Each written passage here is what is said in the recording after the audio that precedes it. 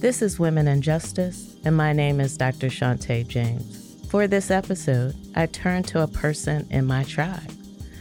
I'm big on having several people guide, help, and tell you statements that you do not necessarily want to hear. So I feel so blessed that she was able to make time for us.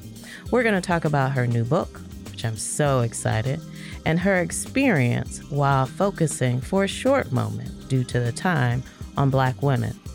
Needless to say, I'm going to jump in and turn the podium over to the speaker as she officially introduces herself and highlights her body of work as it relates to the podcast.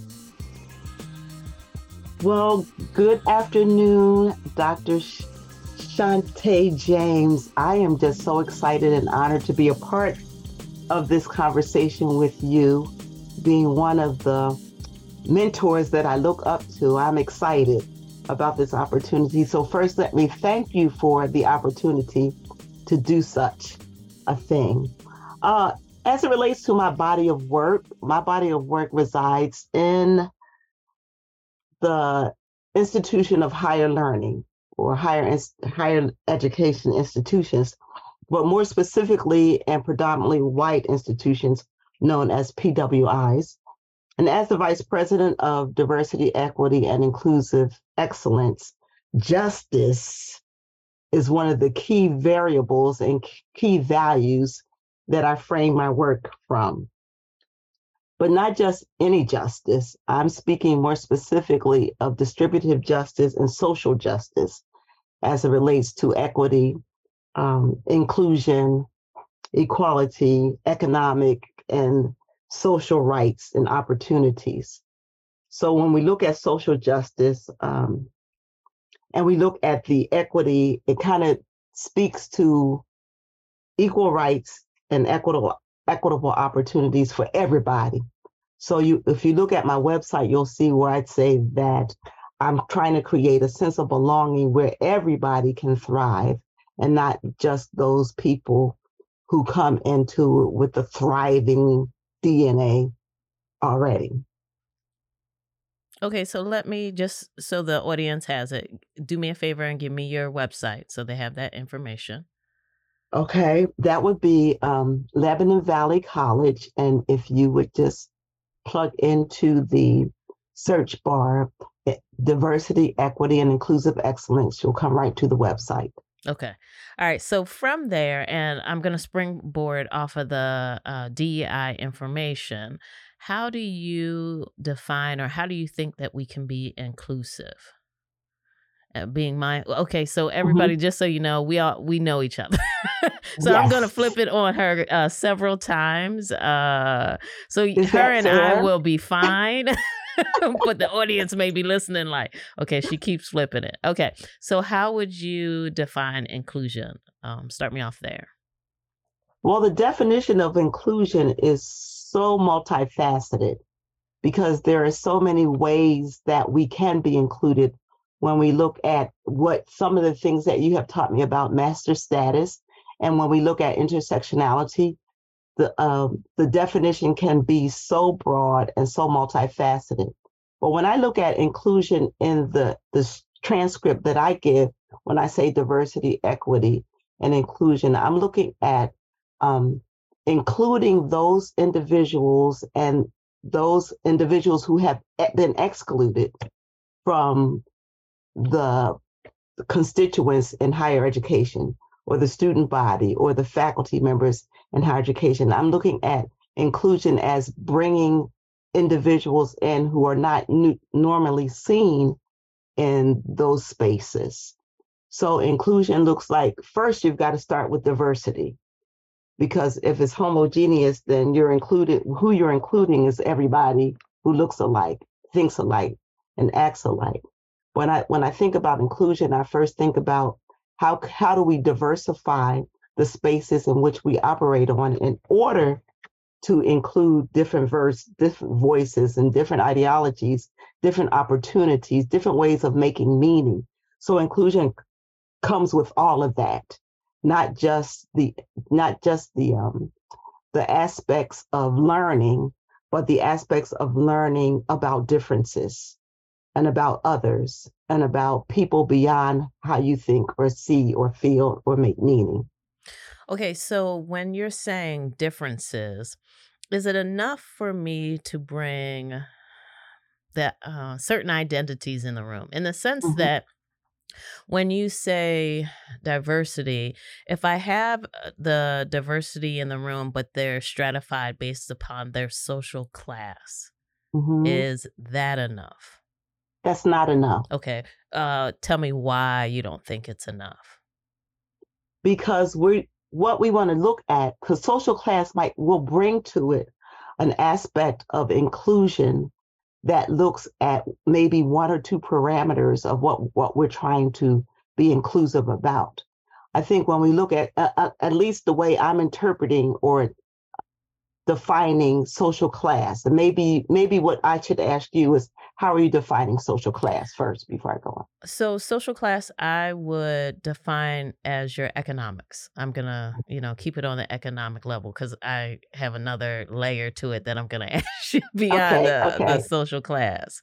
right, So I'm and gonna I look was at. I'm just gonna leave that one as the economics. okay. All right, economically, that's not enough. No, we've got to look at ideology, the way people make meaning. We got to look at abilities and those people and accessibilities as a way of inclusion. We've got to look at our identities, all those things that make up the inclusion in a space, particularly in higher education, because I look at higher education as a laboratory. And looking at it as laboratory is experiential and experimental, both at the same time.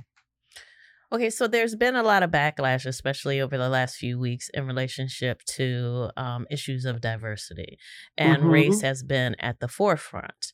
Mm-hmm. So, in looking at it from the sphere of the DEI, is it enough to say, especially in the academic realm, to say, well, the room is racially diverse? Now, if it's racially diverse, but it's not economically diverse, are we missing something? Yes, Why? Because the we are thought would definitely. be that if I'm looking at the room and they're racially diverse, they in theory should be bringing a different story. Or does their Mhm. economics play a bigger picture than we give it credit for? I think, from my perspective, that yes, economics plays not a bigger piece, but it plays a piece that might need more attention, that has a group of particular needs, salient needs that's specific to the socioeconomic background that people are bringing. Um, but I also think that same thing about race and the experiences that people who are minoritized or marginalized, who live in the margins, um, bring the diversity that they bring, and also along with the salient needs. Because the idea is, when you diversify, you don't diversify just based on the idea that you have an optic performance based kind of way of looking at diversity and inclusion, but you want to diversify and include folks so that people can get the skill sets that they need to thrive. And in determining the level to survive, I question whether or not we're going to this checkoff list, in the sense that people are kind of going into the room, and I'm talking academic, and kind of saying, Mm-hmm, okay, I'm gonna mm-hmm, check off this, I'm gonna check off this. And the verbiage that's typically used is, okay, we're gonna reach this quota, and once we reach the quota. So you hear that the backlash for that. So I mm-hmm. question whether or not now, as we're standing here, one could arguably say, hey, the room is diverse. Everyone may visually look the same, but they're stratified differently economically. And if one Mm-hmm. is not enough, are you suggesting that we go to more of a, as Crenshaw would say, looking at those intersections to say, well, when we're looking at diversity, we need to take a lot of different variables in. And then here's a bigger question for me to you. And again, everybody, we know each other. At what point do we stop checking off the list? and we Well, feel I like don't we're start by checking off the okay. All list. right. That's not what I do. And that's what I kind of alluded to when I talk about performative and optic kinds of ways of diversifying. Okay. So we say, okay, now we've got this room full of diverse people because they're racially different and they're economically different and they're first generation and they're Pell eligible. Um, and they've never been, nobody in their families ever been to college. I don't, I don't look at that as the end result. Okay. So then what would be the end result to you? The end result for me is that everybody gets the salient needs that they need, the salient parts of the educational aspects that they need in order to succeed. So success is the end result for me. And the diversifying of it within the success Okay. story. All right. Okay. So I know you have a lot of experience in a lot of different areas. So I know as everyone was listening, they're probably thinking I'm jumping around. So I am going to jump off of this topic for a little bit. And I want to talk about your book that's out that actually just came out this week, everybody. So I'm going to give you some room to tell us your title and then tell me a little bit about the topic in the book. Well, thank you so much. And in a backdoor kind of way, it really responds to some of the things that I try to do in uplifting the communities and diverse communities and within marginalized people live and have space. So the title of the book is My T-shirt is Speaking. And the book is based on testimonials of women who have either attended a healing workshop that I facilitate or have observed a healing workshop. And that workshop, the purpose of the workshop is to find your voice. What voice are you bringing to the space? And how are you bringing your voice to the space? So it's really based on a couple of different things, but grounded in Black feminist thought and the tenets of collective, like a Black woman's standpoint, collective voices. And what the book is, just a little teeny journal. What the book does, it gives the I give out a T-shirt at the end of the workshop. I ask the individuals to select a T-shirt that resonates most with them as a result of the workshop. And so they pick out T-shirts that have different affirmations on them. It might be like, I don't look like what I've been through. You don't know my story, so don't judge my walk. Those are some of the kinds of affirmations that are on the T-shirts, and rhinestones, by the way, crystal rhinestones. And when the women loving that. yes. By the way, when the women, when they select whatever T-shirt they select, I ask them to write their testimony, to speak their voice. Now that the T-shirt has been a prompting for them to speak now what they're feeling and what resonated for them when they read that, the affirmation on the T-shirt.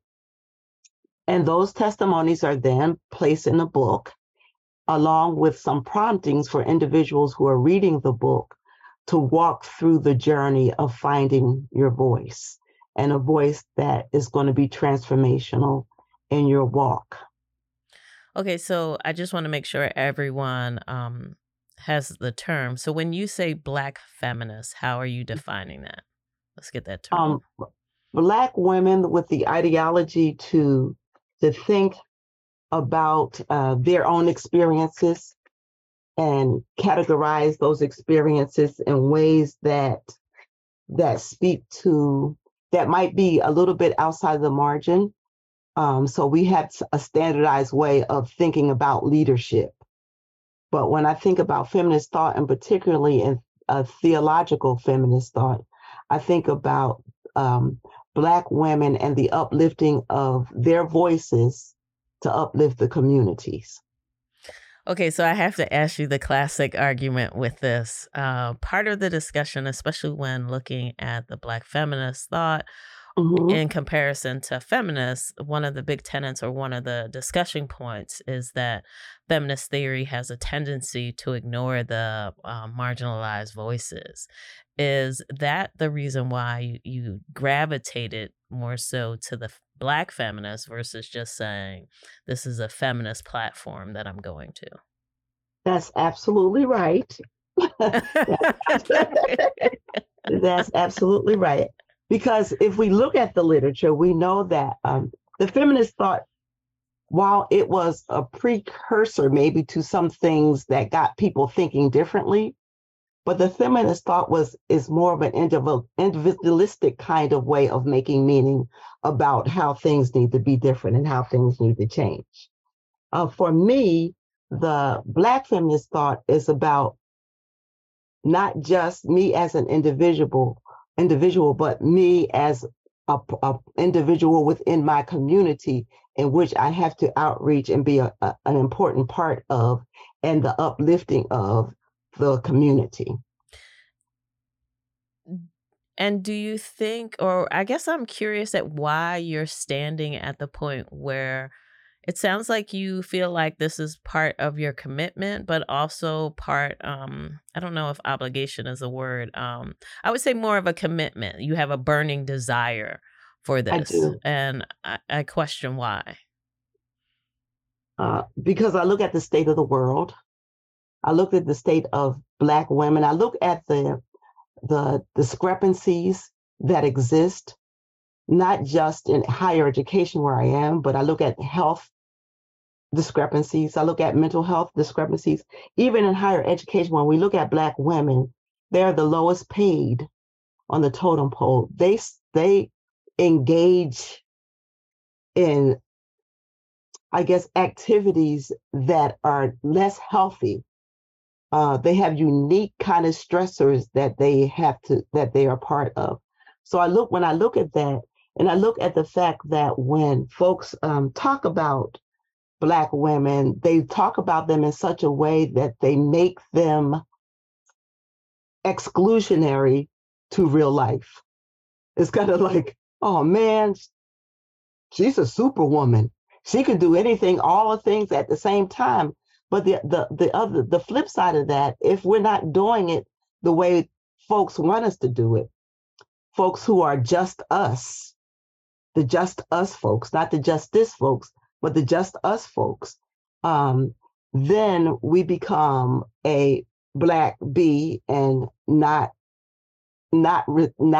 invited in to the decision making.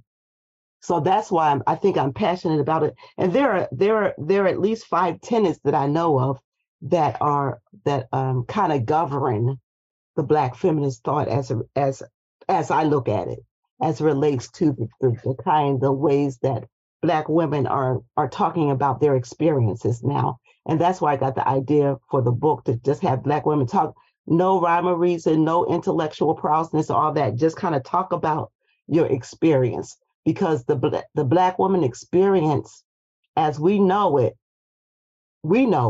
but other folk outside of the Black women don't know it. So it sounds like with the book, you're providing a platform for some voices to be heard, but also this healing process. Yes. So in capturing your voice or hearing your voice, what are some of the other steps that the book is providing? It provides an opportunity to learn how to be mindful about your surroundings, how to breathe in ways that you're calming. It addresses and I don't want to get too technical. I'm trying to make sure that everyone has information concerning the book, but I don't want to give the book totally away. So I appreciate that. No, I'm just, well, it's okay. But I've done. I want people to go get it. So okay, it's on Amazon. You can purchase it on Amazon. I want people to go get it too. I address, because I talked about the unique stressors that Black women experience, and a lot of times we want to hold it in because we don't want to be seen as weak, so we keep that S on our chest, and that's killing us. That stressor is killing us. So I talk about what we know as our nervous system, and the parts of our nervous system that keeps us stressed out. And then how do we then move from what that's called the sympathetic to the parasympathetic nervous system, where we develop some skills and some abilities and some ways of coping and making meaning in a different way, so that we can rest more in the parasympathetic than in the heightened, anxious, driven, sympathetic way of making meaning. So, with the thought of the Black woman trying to be the superhero, do you see that changing over time? Do you envision, especially with your book down the road, that we'll step back as Black women and say, okay, I don't have to do 20 things today? Because I know for myself, if I don't get all 20 done, I'm very much like, oh, I didn't have a good day, but I've done like 18 out of the 20. Right, So right. at what point do you think that shift or that realization to know you're enough kicks in? hmm I think the more we have distinctive group consciousness as Black women, the more we will be able to uplift each other and mentor each other toward the reality that we are not super women and we don't have to be super women, and that does not make us less than. When we'll be able to say and do, I am enough in what I'm presenting, and when we value who we are and what we've given and what we can give for the uplifting of ourselves and for the entire community, I think, yes, I think it's changing. I think it's a slow process, because there are so many other variables that kind of push against us. But I think it's changing because now, like you said, a book, then we have these conversations. Then I meet with women, a group of women, and those group of women go out and tell other women. And so I think that now I can see a change in the women that I've been talking to and working with, as it relates to you understanding your authentic self and understanding how to regulate your emotional giftedness, and understanding that it's okay for you to have 20 things to do and you get 18 things done. I teach women how to look for their glimmers. What were the glimmers in those 18 things that you got done? And glimmer simply means the success. And to say that it's enough, And 18 out, that was 18 enough. out of 20. I think How we're about not, it was more than enough? It probably was. Look, you got 18 done and 50% of getting done is 10. So you are over and above. Which is part of the reality, but me stepping back to kind of say, hey, this is enough. All right, I'm gonna shift gears one more time with you, just because I do know you and I know your experience. Where do you think women stand in the academic world? Because one of the blessings of having you on today is that you've got that experience you've worn various hats in the academic world. So where do you see us historically, over time, and where do you see us going in the future? hmm Uh, Historically, I think that it was difficult for Black women because of minoritized taxation. Again, that superwoman syndrome, as give it to a Black woman. And the other thing that I realized that was happening in the spaces that I lived in, that when individuals could not see their way through a difficult conversation with one another, meaning white folks, if you're the token person put in there, like in a VP of diversity, equity, and inclusion, and both sides then look to you to complete what it is, or to agree with what it is that they want to have done in diversity, equity, and inclusion, even though you're supposed to be the expert, but that's the just us kind of mindset. And I call those, and let me go somewhere else for 1 minute. Okay. And I call those progressive racist, because if you look at what D'Angelo says about, but her book, she has a book called Nice Racism, and those are the nice racist, or nice racism. And she speaks to the idea that there are progressive whites who want to do this thing and for whatever reason to get it off their conscience and to make sure that they're in the forefront of providing justice for Blacks and Browns and BIPOC individuals. But what they do is they take over the minds. They bring in their own experiences and their own ways of making meaning about that. So I've seen that. What I've seen happen is they expect the Black woman to bend her back so that they could use her back as a bridge. And that trampling of the Black woman's back then causes her, or causes the woman in that case, to disengage and to have those kind of unique stressors and just to bow out totally. So that kind of interaction is is less prevalent now than it was then, but it still exists.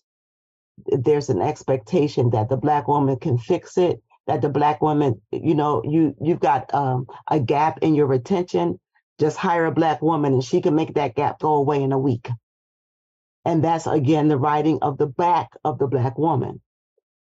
Historically, that was huge.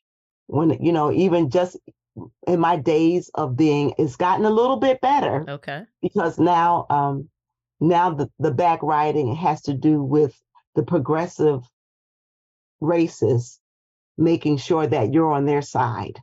So it's like, you got to be on my side and you can't be on those people's side because I know what white supremacy looks like, at least through my lens. So historically it's getting better, but it's not there yet.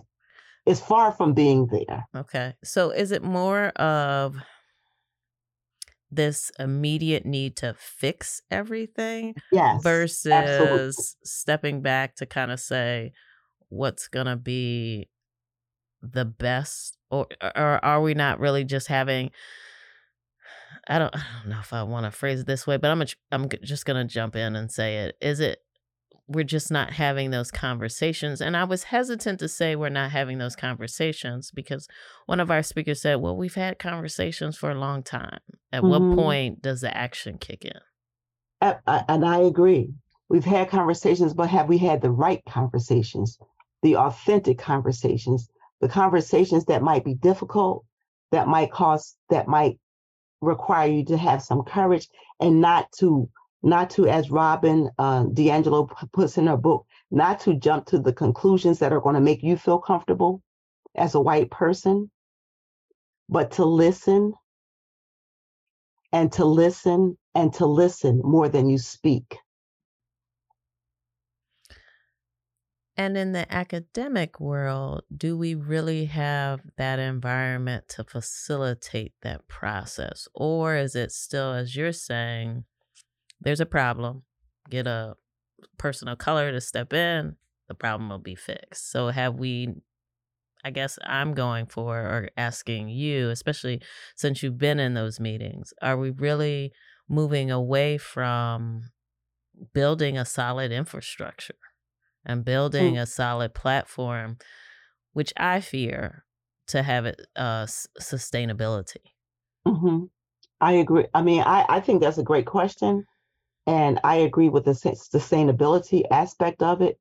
But unfortunately, Dr. James, I don't think those discussions are really valid yet. I think it's still more optics, like we check off the box kinds of things because it hurts, it's painful. I give the description of when I scraped my knee on some gravel and my mother, who was a nurse, had to pull out each piece of that gravel. It was very painful for me, but she said to me, and I never forgot this, if we don't pull out the gravel, it'll get infected and your leg will be worse. We've got to clean it up first. We got to dismantle the kinds of things now that cause the obstacles to the discussions. We've got to look at the discrimination policies, the discrimination that still exists. We've got to pull out the gravel that's going to be painful, but then you put a little peroxide on it, a little neurosporum on there, put a little Band-Aid on it, and it'll heal. Still have scars because this stuff ain't going to go away. Excuse my South Philly, ain't going to go. But we'll begin the healing process. It's painful, and people don't like to feel uncomfortable. And Robin talks a lot about that in her book. Folks, progressive racists feeling uncomfortable. So that's why they got to get to it and go to it and tell us what to do and how to do it. And it got to be done immediately in their time frame and their way. Just us. Okay, we're getting close to time, but I wanted to. I know. Okay. I will have her back, everybody. Okay, so let me go back to your book and say, as you're getting all the stories together, tell me a few themes that came up in the book. Very good question. Very good question. A couple of the themes that I wasn't surprised because of the nature of the workshop, but a couple of the themes, one of the themes in particular was, am I enough? Am I enough? So of course that was a t-shirt that said, I am enough. And so they questioned, am I enough? And I should have had a copy in here because then I would have been able to write the prompts that I gave for that, asking yourself that question, am I enough? I'm going to put it out there to say, I'm sorry, enough. I don't want to cut you off, but go get the book. Just putting that promise out there. Go ahead. You go ahead. Yeah, and there was another theme that was a lot of the things were very theological in nature, and that where is your trust? Who do you put your trust in? What do you stand upon? What promises do you stand upon? And there are prompts that kind of lead to your thought nature or your thought with the ways of making meaning about that as well. Okay. All right. As we're getting close to the end, I always like to end us off with some thoughts to kind of say, we talked about a lot of different things, but don't forget, what do you want to make sure that the audience doesn't forget? I would be hoping that they won't forget the marvelous work that you're doing as it relates to women and justice, as it relates to just intellectual thought and the intellectual prowess that you bring to the Academy. I am just so honored to do that. And so I would hope that people would keep that in mind as they continue to listen to Women in Justice podcast. And I would hope that they know that we've done some work, and some work has been accomplished in the area of Black women in higher education, but we've got a lot more work to do. We've got to start with dismantling the perceptions, the false perceptions, and being more authentic about who we are and what we've been called to do, and even how to do it. Because if you think about it, the master or the dominant dialogue is very socialized and very much a white framework. So we've got to look at the dialogue that exists, and then to look at our distinctive consciousness and bring that dialogue from the margins into the paragraphs, as I say. Okay. All right. So do me a favor, give the name of your book again. Yes. The name of the book is My T-Shirt is Speaking. And it's really a journal, okay, kind of like so you get the work right at it. Okay. Where can they get it? Amazon currently has the book for sale, but if you contact me at harvest3inc@gmail.com and let me know that you want a copy of the book or copies of the book, I will meet you. If it's as long as it's in Harrisburg, not Paris or France, or I wouldn't mind doing that. She'll make sure you have it. Yes. All right. I just want to thank you so much for coming and talking to me. And just so everyone knows, yes, when she does the next book, I'll definitely have her back. But I'll definitely have her back quickly. I feel confident in that because we only got to touch on the surface conversation, and I look forward to talking more to her. As always, thank you so much. I appreciate it. Namaste. Thank you. I feel like this session has been so rich with knowledge, but also I loved the fact that she reminded us, and specifically me, that we are enough. Do not make a list with 20 items on it, which was my model. Just realize that you are enough. With that, I need to also mention that my third book comes out. Yes, I'm nervous, and yes, I realize I'm enough. I have to put into practice our knowledge base that we gained today. It's a cozy, but before that date, which is November the 14th, I have quite a few book signings and speaking engagements on deck. Look for me on Facebook, LinkedIn, and Instagram. As always, have a great day.